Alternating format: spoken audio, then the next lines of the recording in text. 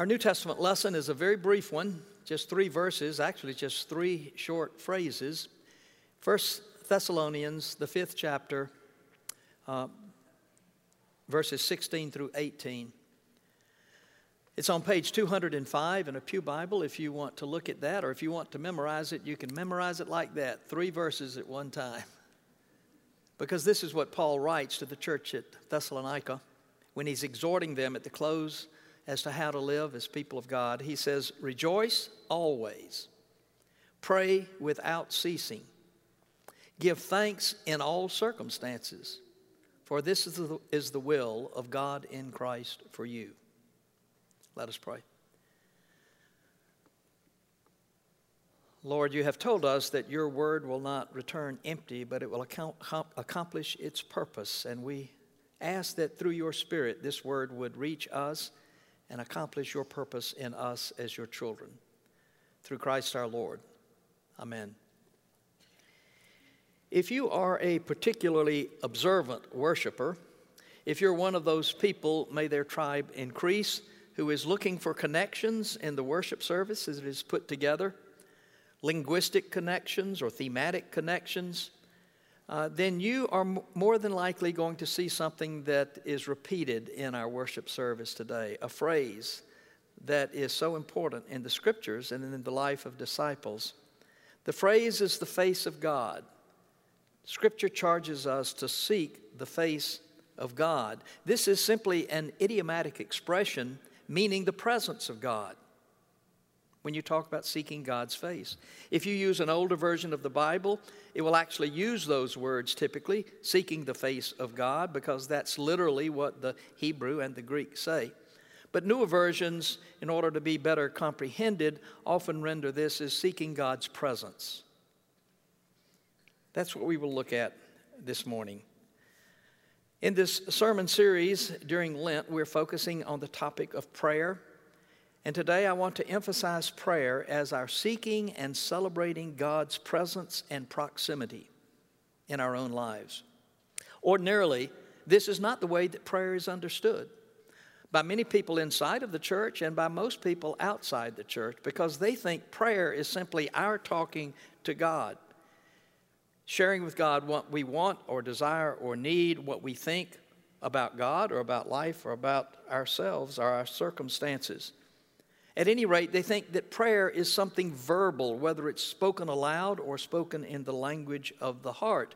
In fact, if you look up prayer in Webster's dictionary, it will tell you there, as their definition, that it is addressing God through adoration, confession, thanksgiving, and supplication. I think someone on the editorial board for Webster must have been in Sunday school as a boy, because many of us were taught that 4-letter acrostic: adoration, confession, thanksgiving, supplication. And that is, or they are, important aspects of prayer, to be sure. They are words that are spoken or assumed, but this is not a complete definition of prayer. This is far from complete. The purpose of prayer, as I told you last week, is to know God more intimately, more genuinely. And if we are the ones who do all the talking when we pray and communicate with God, then there's not much more than we can learn about God. So prayer also includes investing our time and focusing our attention on that one that we want to be in closer fellowship with. And consequently, prayer also involves silence, meditation, listening, and they are as essential as the words we speak.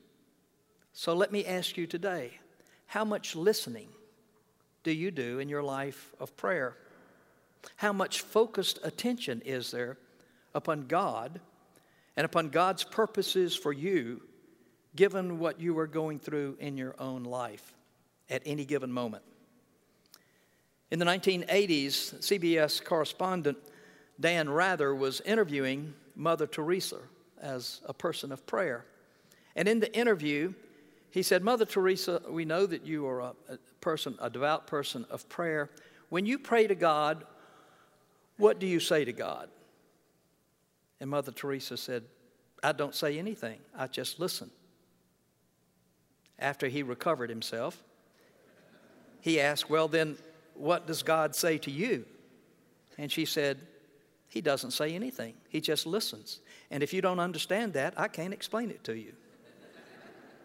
Listening, being in God's presence, is a critical part of a life of prayer and communion with God, because prayer is not a monologue.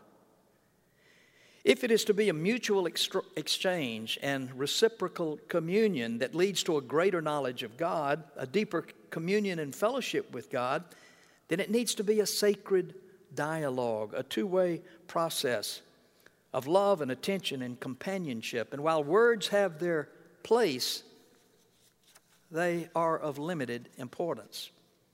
And one reason why I think so many people struggle with prayer and resist praying is because they're uncertain about what kind of words to use.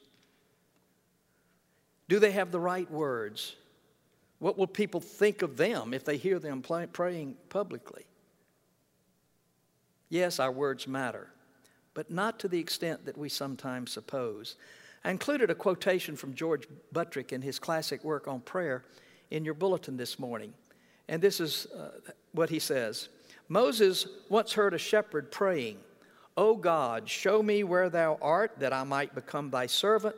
I will clean thy shoes and comb thy hair. I will sew thy clothes and fetch thee milk. And Moses rebuked him. God is a spirit and needs not such gross ministrations. Thereupon the shepherd rent his clothes in dismay, and he fled to the desert. Then Moses heard a voice from heaven saying, O Moses, wherefore have you driven away my servant? I regard not the words that are spoken, but the heart that offers them.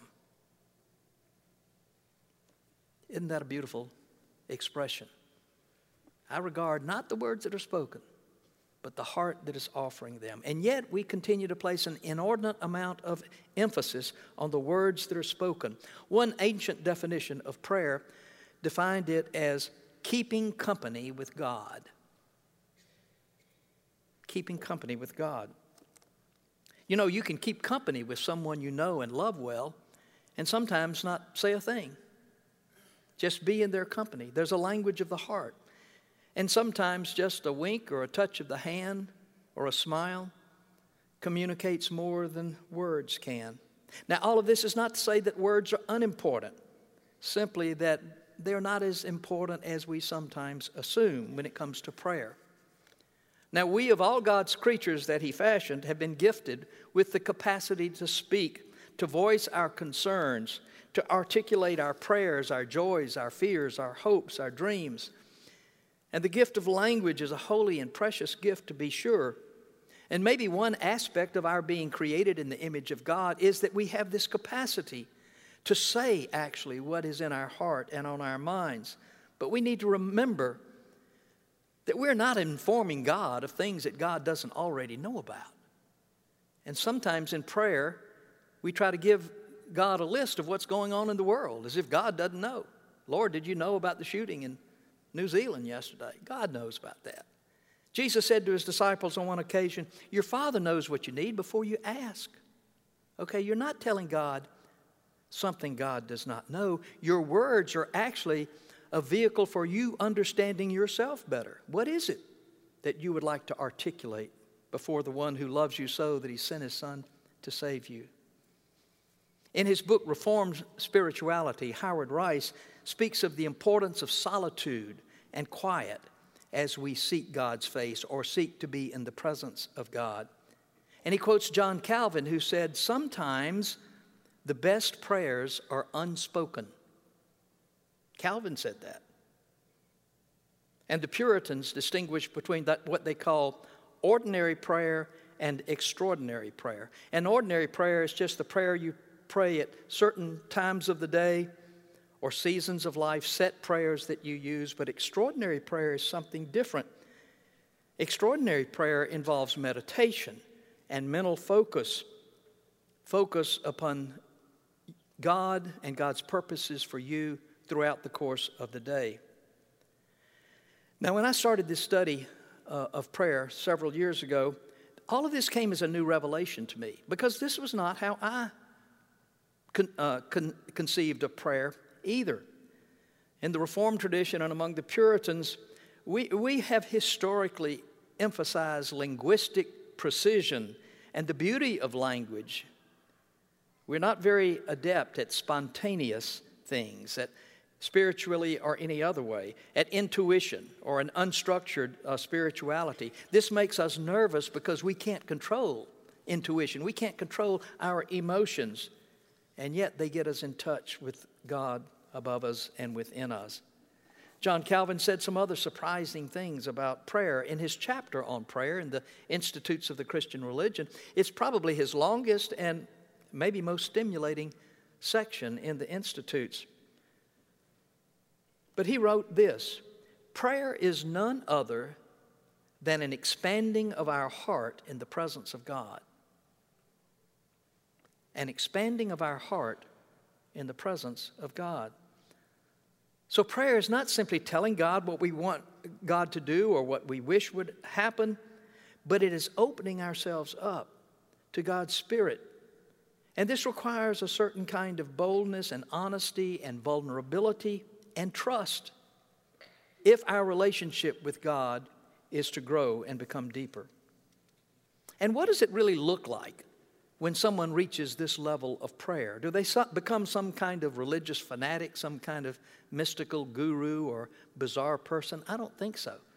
I think when we enter into this kind of prayer life, we become the person we were meant to be. We become more real, more natural than we were before.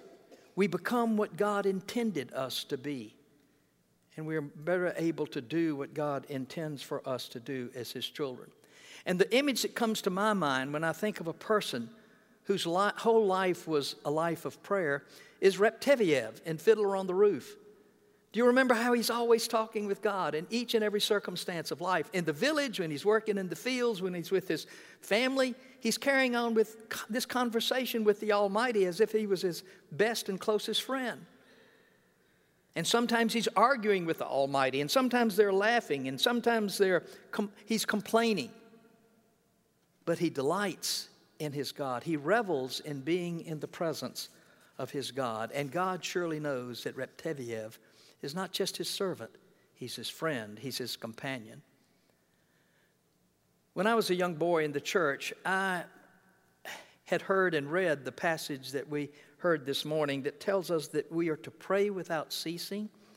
Paul says in another place in Romans that we are to pray constantly. And I wondered, how in the world can this happen? We spend 24/7 on our knees praying. We can't even get around to doing the things that God asks us to do. But you see, I was taking these passages with a kind of wooden literalism that I don't think is intended, because I only conceived of prayer as my communication with God. The only way that we can possibly pray without ceasing or pray constantly is if our whole life is a part of our prayer. If we look to God and celebrate God's presence with us in each and every circumstance of life, it is then that we are keeping company with God. It is then that we are truly praying. A few years ago, I had an experience when I was in Charleston. June 28, 1776 is a day that's commemorated in South Carolina. It may be in places in North Carolina. I haven't heard about it, but at any rate, it celebrates a victory over the British. When the British attacked the Charleston Harbor, if they had captured it, they would have taken control of the southern colonies. But they were repelled. There was a battle out at Fort Moultrie, down the street, a quarter of a mile from where I live. And the colonial forces repelled the British when they tried to take the harbor. Well, this is, among many South Carolinians, especially those that live in Charleston or out on Sullivan's, kind of another Independence Day celebration. And so there are parades and there are bands playing, marching down the street, and there are patriotic speeches that are given down at White Point Garden or out on Sullivan's Island. And I attended one of these Carolina Day programs several years ago, and a friend of mine who was at the time the priest in charge at the Holy Spirit Catholic Church out near Kiowa Father James Parker, a married priest, by the way, which is an interesting thing. I'll have to tell you that story sometimes, but because I've never have understood if the Catholic Church will allow married men to become priests, why don't they let their priests marry? But anyway, that's another story. But Father Parker was asked to give the invocation, and this is how he introduced his prayer. He said, "Let us pray.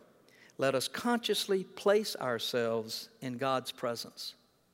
And when he said that, it's like my mind opened up. That's it. That's what I want to say in a sermon. Prayer is our consciously placing ourselves in the presence of God, who is with us always. It's more to remind us of his presence than it is to remind God that he needs to be there. God is there always. So, all of this is simply to say that prayer is not simply about our speaking, as important as those words may be, but prayer is about our communion, our fellowship with God, our looking for and claiming God's nearness, his love, and his desire to bless us and use us in all the circumstances of life. So don't worry about the words you use in prayer, if that has been a stumbling block in your prayer life.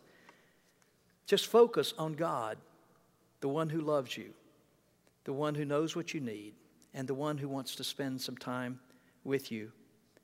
When two people are journeying together, they learn how to communicate if that is what they really want. And I can assure you, God wants to commune with you. And hopefully it is our great desire to commune with our God as well. Let me just say that in conclusion, one of the most helpful books I read when I was doing this study of prayer was written by Dr. Leighton Ford. Some of you may know Leighton Ford. He lives in Charlotte, North Carolina. His wife, Jean, is the sister of Billy Graham, but Leighton Ford has been a Presbyterian evangelist, and Jean has served on the session at Myers Park Presbyterian Church for years. But Dr. Ford wrote this book entitled The Attentive Life, Discovering God's Presence in All Things. And he reveals in that book, in a kind of autobiographical kind of way, how he has discovered God's presence with him in all these different circumstances of his life, good and bad, joyful and painful. And he has communed with God when he's opened himself up to the presence of God in unexpected ways, at unexpected times, and through unexpected events. I would hope that if you do read it, it will bless your life as much as it has mine, and that you will also pay more attention to what God might be up to in your own life.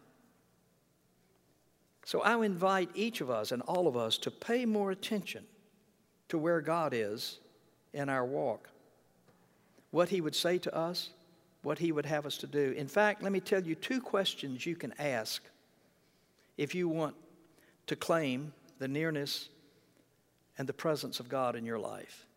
No matter what you're going through, ask 2 questions. What is God teaching me in this? Or in other words, what am I learning through this experience in life? And secondly, how can God use me in this experience? What would God have me do in light of this experience in my life? And I assure you, if you continue asking those questions as you go through your life, you will find your fellowship with God richer, and you will even be seeking his presence, or perhaps better, seeking his face. In the name of the Father, and the Son, and the Holy Spirit. Amen.